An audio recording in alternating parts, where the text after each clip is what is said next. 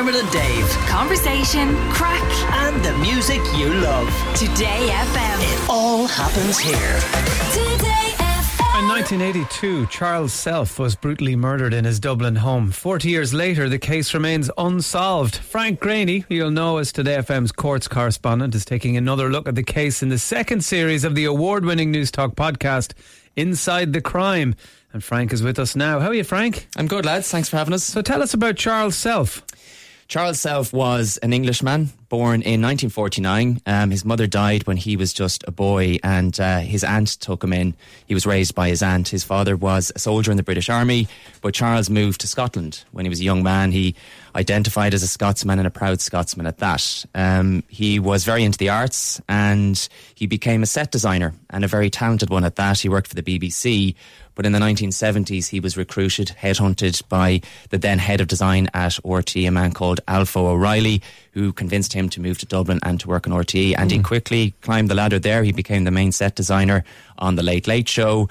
And just weeks before he was murdered, he worked on a Twink Christmas special. It was a huge success. The man was in line for more work. He was in line for a pay rise, and all of that was snuffed out. On the morning of the 21st of January 1982, he was strangled and stabbed to death. He suffered a horrendous killing on that morning in his home in Monkstown, and his killer has never been found. Right, so then that's the reason that this case is the subject of this podcast, is because of the fact that even now, what are we, 40 years on, and we still don't know what happened. So what was your approach to this story then? Because retelling it is one thing, but presumably you want to dive in and find out maybe where the holes are. Absolutely. You've hit the nail on the head there. I mean, with season one, and it's very different to season one, because by the end of season one, somebody has been held accountable and is prosecuted for what happened to Sharon Whelan and the girls. And that focused not on just on their story, but also on like sentencing regime in Ireland. And when we were looking at season two, we wanted to do an unsolved story because we wanted to hopefully advance a case and to focus on that. And Charles Self's story was crying out to be told. We kind of felt that with the passage of time, it's 40 years ago now, but Charles Self had been kind of forgotten about for lots of reasons. You have to remember that 1982 was a memorable year for all of the wrong reasons. You had Malcolm MacArthur and the Gooboo murders. You had Declan Flynn, who was killed in Fairview Park, and his killing and the fact that his killers walked free afterwards. Declan Flynn was also a gay man. Charles Self, an openly gay man. Declan Flynn, not so much. He was killed while cruising in Fairview Park in North Dublin. And when his killers walked free, the gay community really galvanised after that, and they said enough is enough, because he was the third gay man to be killed that year. Charles Self was the first, but we wanted to focus on Charles's story because we really felt, digging into it, looking at the research, having a look at the files, speaking to his nearest and dearest, speaking to some retired detectives, that there were so many leads left behind by his killer. And it's incredible as you listen through, and there are 5 episodes. The first one came out last week, the second one comes out tomorrow morning. And as you follow us on our journey, you'll see us pulling at the threads of some of the evidence, and it's incredible what leads weren't adequately followed up on, in our opinion. Right. Yeah, and tell us, what do we know about the day it happened? We know from one of the contributors and a very good friend of his, a man called Bill Maher, who deserves huge credit for essentially being the only one beating the drum all these years later, trying to get his case reopened.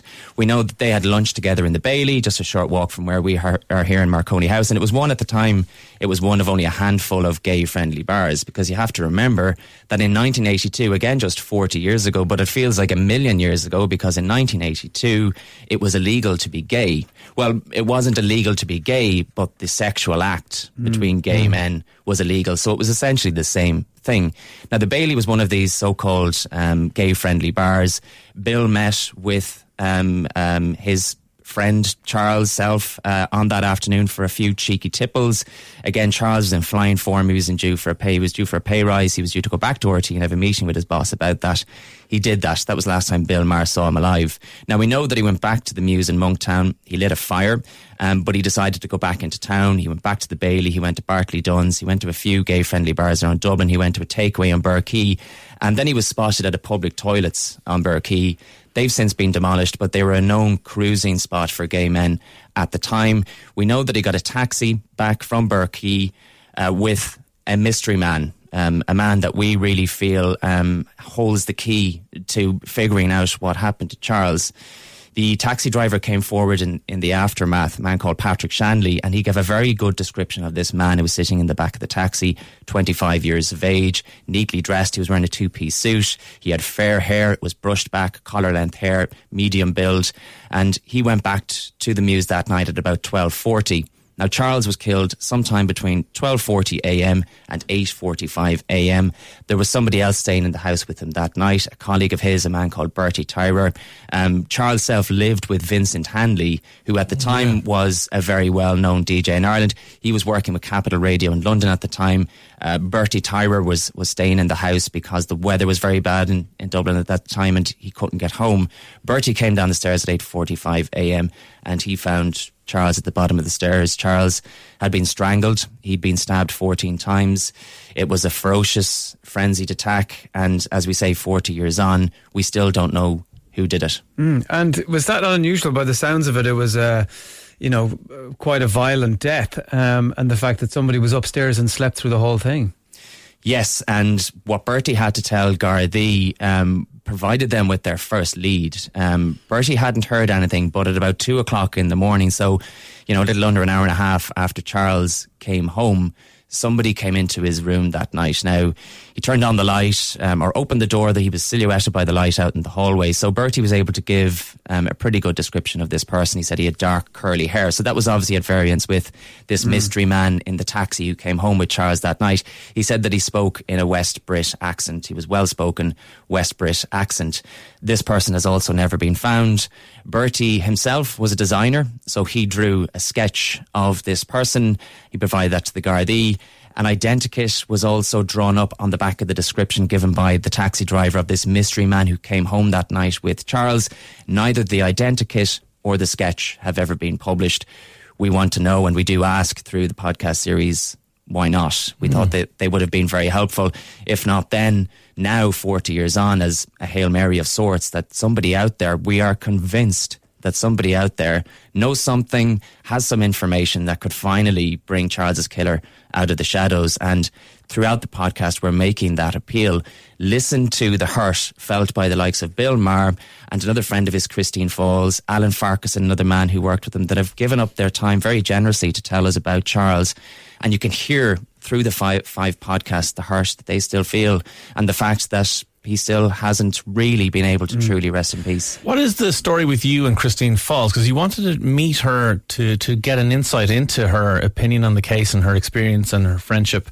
But what was the story with trying to track her down? This is an incredible story, a spooky tale almost.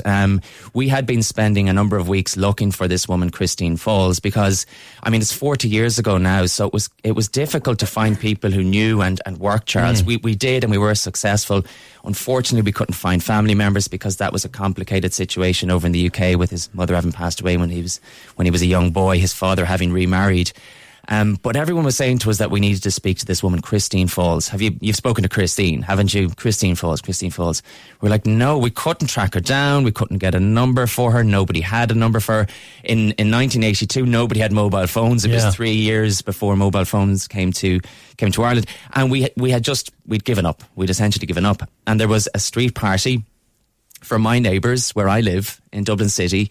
And it was a gorgeous day back in June, and I went out, beers were had, pizzas were brought, and just an opportunity, I suppose, to get to know your neighbours. Yeah. We've come out of a pandemic, so jumped at the opportunity. Lady comes over, introduced herself to the group as Christine, and I thought nothing of it. Why would I? And as the conversation went on, she started talking about time that she'd spent living in Belfast and how, with her surname, that caused problems in certain parts of the city. I asked her what her surname was. Falls. Christine. That was her. Falls. I almost fell off the chair. I couldn't believe it, and I took a moment because we were surrounded by other neighbours and I didn't want to seem like a complete weirdo.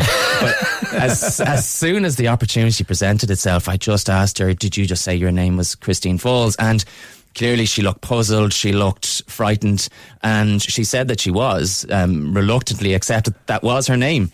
And I told her what I was doing, and she cut me off, and she knew exactly what I wanted to talk to her about. She just said, yeah, Charles. I said, yes. Wow. And she came across the avenue and spent hours drinking cups of coffee and just talking about Charles. And she features heavily in the podcast series. And again, you know, for people like Christine Falls and for people like Bill Maher and Alan Farquharson, you know, it's difficult to dredge up all of that trauma again. And move past, of course. Absolutely. But, you know, they did trust that we were doing this with a greater purpose in mind. And if that means that we can hopefully appeal to somebody's conscience all these years later, somebody who may have been fearful of coming forward in 1982, because remember, again, you know, gay people were being prosecuted back then. So somebody out there may have had information, this mystery man in the taxi may have had information, but we're reluctant to come forward for fear of being prosecuted for being gay. Right. So we really do think that there's somebody out there that has something that can move this investigation forward. Are you aware when you make these series that not only are you investigating and kind of shining a light on a crime that needs a light shone on it, are you aware though that what you do could ultimately result in the killer being caught? That's the hope. I mean, there has to be a greater purpose for these types of things. I mean, it was the same when, you know, I wrote the book about Patricia O'Connor. You know, there has to be a greater purpose other than just telling this dreadful tale, because all that will do is, you know, re-traumatize people. There has to be a greater purpose. And my goodness, I mean, you know, from covering cases for the last 10 years or so, you would be amazed how many times the smallest piece of information, what somebody might think is the most insignificant piece of information, proves to be the golden nugget that unlocks everything else. So, you know, somebody might be out there sitting down thinking, oh my goodness, I should have come forward then. I couldn't because of X, Y, Z. Sure, look, it wouldn't have mattered anyway. You'd be surprised. You'd be amazed. When you place that piece into the puzzle, it can solve everything. So it would be incredible for Charles, for his memory, for his friends, for his family, for the gay community. If somebody was to come forward and advance that, it would be fantastic. In the podcast, obviously, you'll give all your details and let people get in touch. But like now here on the radio, in case somebody won't have a chance to listen to it right now, the second, but if they think that maybe they know something, how will they get in touch? Well, for starters, there's the Garda Confidential line, 1800 666 111. Now, I know people back in the 1980s, certainly in the gay community, were not comfortable coming forward to An Garda Síochána back then. They can do so confidentially now, and I think it's fair to say that An Garda Síochána is a much different and a far better police force now when it comes to dealing with these kinds of things. If people are still uncomfortable with going to An Garda Síochána, and that should be their first port of call, then they can come directly to us. We will follow up on any leads. We will pass on any information to the Gardaí in a confidential way if people would prefer to do that. Inside the Crime at newstalk.com is a special email address that was set up for things just like that, so they can get in touch. Second series of Inside the Crime, that's the podcast. Frank Greaney is the host, and you can get that on the Go Loud app or wherever you get your podcasts. Frank Greaney, thank you very much for coming in. Best luck with everything. It's Dermot and Dave. It's Today FM. Dermot and Dave. Weekdays from 9 a.m. Today FM.